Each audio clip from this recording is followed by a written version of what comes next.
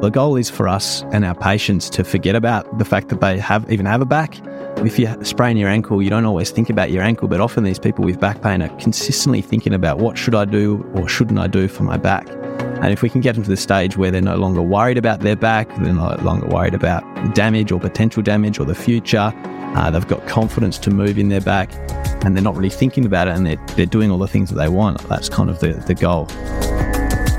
How do people with persistent back pain move and function differently? That's the question that Kevin Wernley and I explored in this podcast. Now, Kevin is a wonderful person to answer this question. He's the co-host of the Empowered Beyond Pain podcast, and he also authored the paper From Protection to Non-Protection. Now, what we covered in this was what movement patterns and muscle activations did we find in people with persistent pain, and also how did that change as they got better?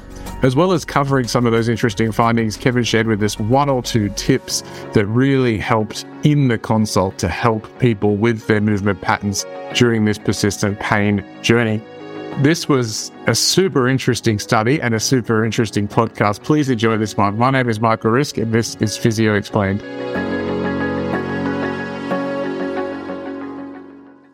Welcome, Kevin. Thank you for joining us. Thanks so much for having me, Michael. We were talking about this amazing study you did, and we've got a few learnings from it, but do you want to give the listeners a bit of an overview of the study and where you got to? Yes, I suppose the study refers to my PhD studies, and I guess the key question we set out to answer or understand was how movement and posture relate to low back pain. I guess there's kind of a common belief out there that we should sit up tall and brace our core and keep our back straight. So I think that's quite common in society. But when we looked at this in the research, that it wasn't really that clear and there were more questions than answers. So we sort of set out to do this, particularly through the lens of what happens when people get better or sort of recover. So there were sort of 4 aspects of my PhD, 2 systematic reviews, and then more of a clinical study where we had 12 people or recruited 12 people with disabling low back pain. And when we say disabling low back pain, their average Roland Morris disability questionnaire was 17.5 out of 23, which is highly, highly disabled. So an average trial might be sort of around 5 or 6 to give some context.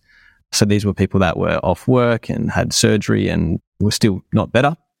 And then we put wearable sensors on them, and these sensors measured movement as well as muscle activity in the erector spinae muscles, and then asked them, what are the movements and postures you have trouble with? And then got them to, we measured those on basically a weekly occasion for 22 weeks, so for almost 6 months.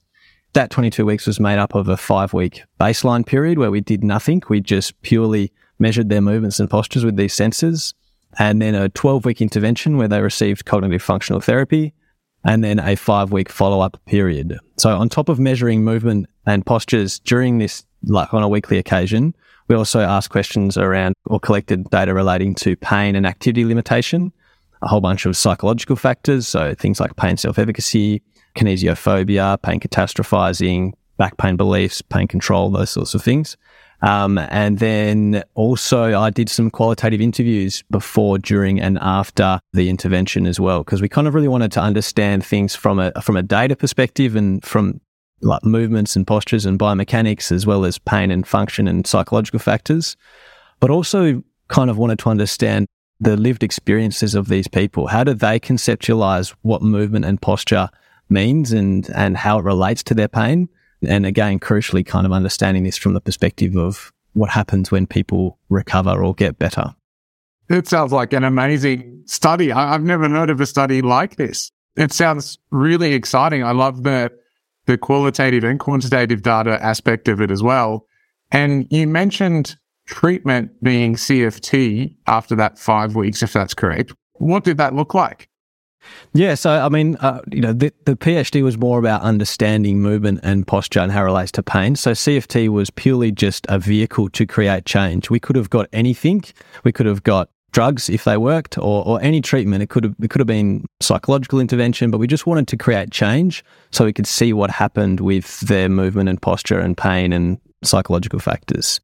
I mean, broadly, the CFT treatment kind of broken up into 3 stages: making sense of the pain for the person, giving people strategies and using behavioural experiments to garner a sense of control for the patients, and lifestyle factors were appropriate. So yeah, it was an individualized intervention, and that's probably important. And it also targeted the specific movements and postures that the people were having trouble with as well.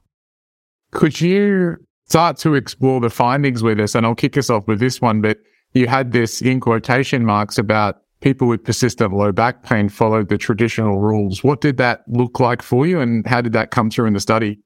Yeah, so I guess that probably comes more out of the systematic reviews that we did.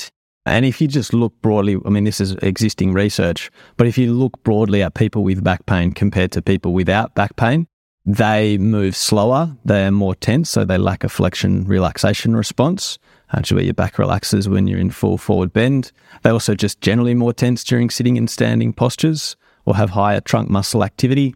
They don't bend as much when they lift things or bend and round. So they sort of adopt this, I suppose, more protective pattern, which ironically looks a lot like the traditional advice that you're quote unquote supposed to do based on all those traditional narratives. Yeah. I'm imagining 10 years ago in my first year of physio, we would give like bracing and hold on to your breath a little bit and like don't move as much. Is that what you mean? Is that like the rules that these patients were still following potentially? Totally, yeah. And that absolutely came up true in the qualitative interviews. People talked about, well, I'm careful with my movement, I'm cautious, I'm following all the right advice. One of my favourite quotes from one of the participants, she said, sitting upright makes it worse, but I just think I'm meant to keep my posture upright. So they're following all these right, quote unquote, right rules, but they're still disabled by their pain. Yeah, probably some of my patients from 10 years ago.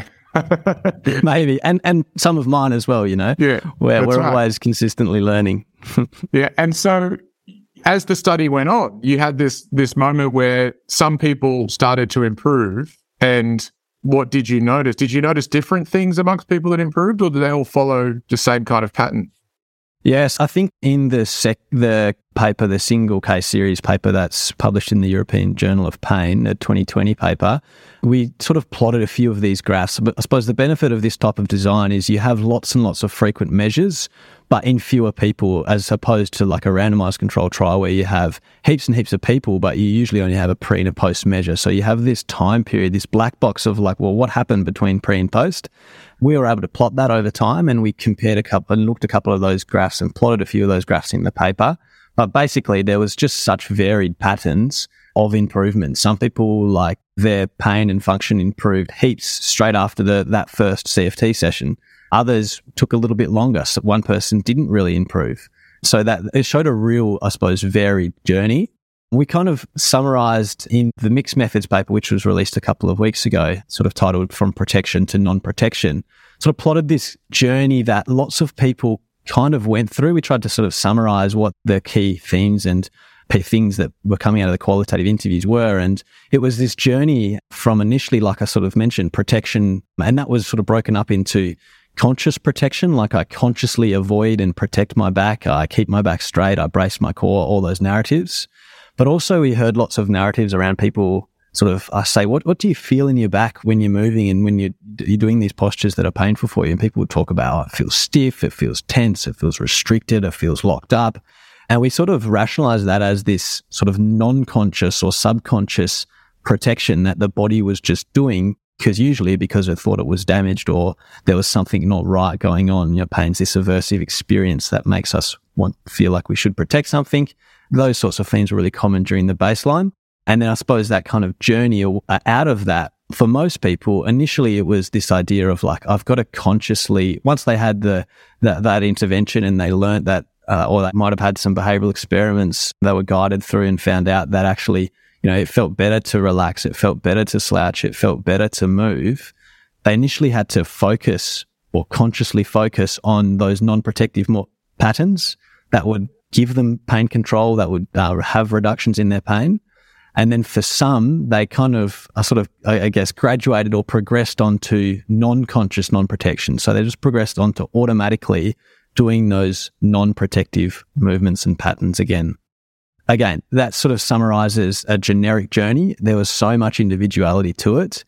I think that's quite helpful. And I use that with my patients a lot as well. They're like, they sort of say, I'm trying to do these new patterns and tasks that we work on. And I know they feel better, but I just always catch myself adopting those old habits. I find myself, holding my breath or sitting up really braced in the chair, or when I got to, pick something off the ground, I'm tense and I'm bracing again. I'm leaning on my hand. So I've got to consciously kind of focus on doing those new habits that I know and we've done it in the session and it feels better, but I just need to work on making that a normal habit. Super interesting. What came up for me there was, were there any, you spoke to individuality, and I'm imagining there's some outliers because you have few people but lots of data points, as you mentioned. Were there people where some of that protection switched off, but they still had their persistent pain? Not really. We didn't really see that. There was one person who she didn't really improve. I think that was multifactorial, down to a number of different things. But particularly it was, she'd have these experiences in the sessions where she was able to have more relaxed postures, I suppose, and have less pain during her patient-specific functional tasks, but she found it really hard to integrate those into her daily life. Now, we do have data from within the session that we plan to analyse that's not released yet, but over time, you don't really see much change in her movement and posture. And she sort of talked about this real strong aversion to relaxing. I think she was close to 80 or in her 80s. And her whole life, she'd been told, keep your back straight, keep everything upright. So although it sort of felt a little bit better to relax, and we talk about this in the paper as well, it didn't really sort of physically it felt better, but psychologically it didn't feel better for her. That's the words she sort of used. So it didn't really align with her, I suppose, belief systems. She didn't have those really strong, powerful experiences where she had control over her pain. Plus, she had a bit of a latent pain response. So she wouldn't actually get pain during, and that sort of speaks to more potentially other mechanisms, central sensitization, those sorts of things. But she didn't really have that control over her pain. That's super interesting as the one outlier. I imagine there might be more, that some of this postural stuff would switch off, but the pain would persist. I think I'm just imagining with what we're learning about pain that we could get that stuff to turn off, but it might still be there. Absolutely. There was another patient 10. So that, I was referring to patient 1 then, for those that are reading along at home with the paper. And patient 10, she didn't really move that quote unquote abnormally. I don't really like to use that term, but we'll just go with it for now because there is an average. And she didn't really move that protective to start off with, but she had high levels of pain. And again, that probably speaks to other mechanisms. Some people might be quite highly related to this protective movement is kind of a key contributor or a key driver in their pain. But for some people, it's not, and they've got other things. And she was, off work and highly stressed and had challenging social environments and those sorts of things. So it potentially speaks to other drivers. Sure. Those patients you were describing where they could consciously switch off, but in the rest of their day, they were still subconsciously switching on. Uh-huh. If we were to get in the dirt for younger physiotherapists listening to this podcast, what are some strategies, maybe one or two tips that you found helpful to do with those type of patients in session? Call them out when they do it in the session. And, we're consistently observing our patients as they walk in the treatment room. So make a point of it. It's like, what are you doing there? You've just stood up you're avoiding the left leg again, or I can see you're holding your breath again, and then get them to repeat it every time. Patients themselves will notice when they're picking up these habits, and rather than kind of sort of demonize themselves and say, you've done it again, get them to celebrate that they've noticed it. So acknowledge that they've noticed it and celebrate that they've noticed it, and then repeat the new way 3 or 4 times. So that's a strategy that I picked up off some incredible mentors, Pete and JP. And I think that really works to drum that message home. And I also think it helps to sort of highlight that this is a process. Initially, you'll pick up that you're doing it the old way. And, you've just got to keep working on it. And eventually you'll get to the stage where you have that more normal, thoughtless, fearless movement. I think that's the goal. The goal is for us and our patients to forget about the fact that they even have a back. If you sprain your ankle, you don't always think about your ankle, but often these people with back pain are consistently thinking about what should I do or shouldn't I do for my back. And if we can get them to the stage where they're no longer worried about their back, they're no longer worried about the damage or potential damage or the future, they've got confidence to move in their back, and they're not really thinking about it, and they're doing all the things that they want. That's kind of the goal. But it is a bit of a journey, absolutely. I like the thoughtless and fearless movement. That's really nice. Kevin, if you wanted to send the listeners somewhere to find out more about this or your blogs, where would they go? So this Mixed Methods paper is a really good place to start. It's also open access. So that's called From Protection to Non-Protection. It's a mixed methods paper in the European Journal of Pain. I was involved with the Empowered Beyond Pain podcast as well. So that's an awesome resource that patients love. And we had lots of patient voices on that as well. But yeah, those two would probably be the main resource. The other one that I often send patients to is on Pain Ed. If you just Google low back pain videos, Pain Ed, lots of great resources there, including a couple of infographics that sort of show the journey of the old mindset progressing towards the new mindset. Thank you, Kevin. That's a wonderful wrap of the paper and some really good learnings there. Thank you for your time. Pleasure. Thanks, Michael.